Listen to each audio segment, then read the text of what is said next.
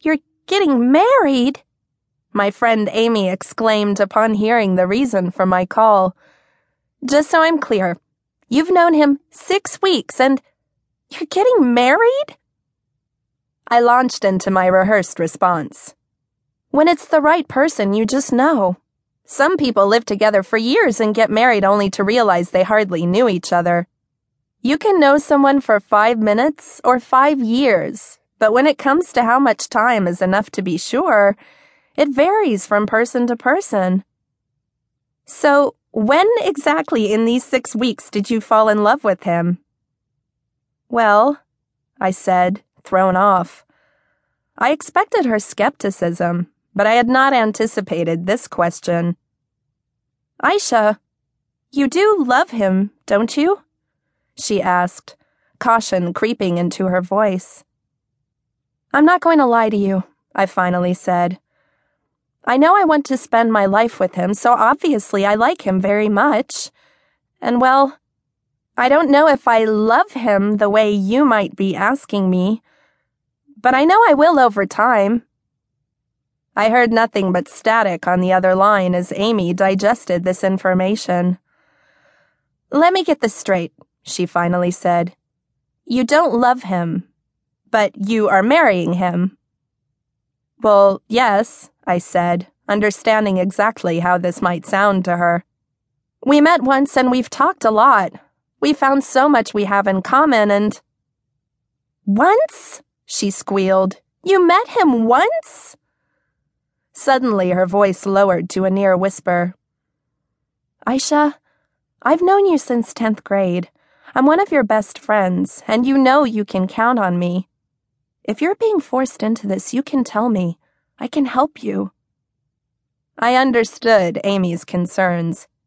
Had I not been raised in the Pakistani culture, in which brief courtships were perfectly appropriate, in fact the rule rather than the exception, perhaps I too would be offering assistance to someone like me and helping her plot an escape. But this was not the case. Even though I was entering a semi-arranged marriage, the prospect felt neither constricting nor stifling. Instead, I was happy and excited for the future to come. But I had not always felt this way. Reading Pride and Prejudice and discussing it with my fellow students in high school English class, I was struck by their reflections on what they clearly perceived to be a bygone era. For me, whispers of available suitors and lavish wedding parties where girls of marriageable age with carefully applied makeup and gold jewelry hoped to catch the eye of a potential suitor or his mother were not a thing of the past, but the present I lived and breathed. It was how my parents expect I would find my future husband.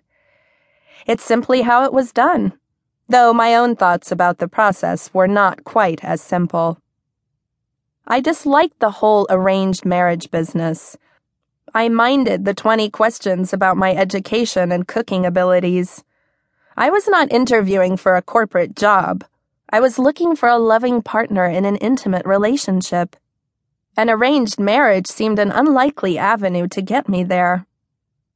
My mother listened to my expressed disdain for the process, nodded as I told her I did not know if I wanted any part of it, and then promptly told all her closest friends to keep an eye out for a suitable husband for me.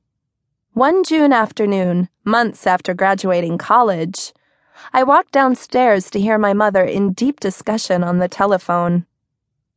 "She's 21 years old, a teacher." A proposal, I realized. Not again. I thought with dismay as I remembered a handful of awkward encounters at weddings and dinner parties with completely inappropriate suitors over the years.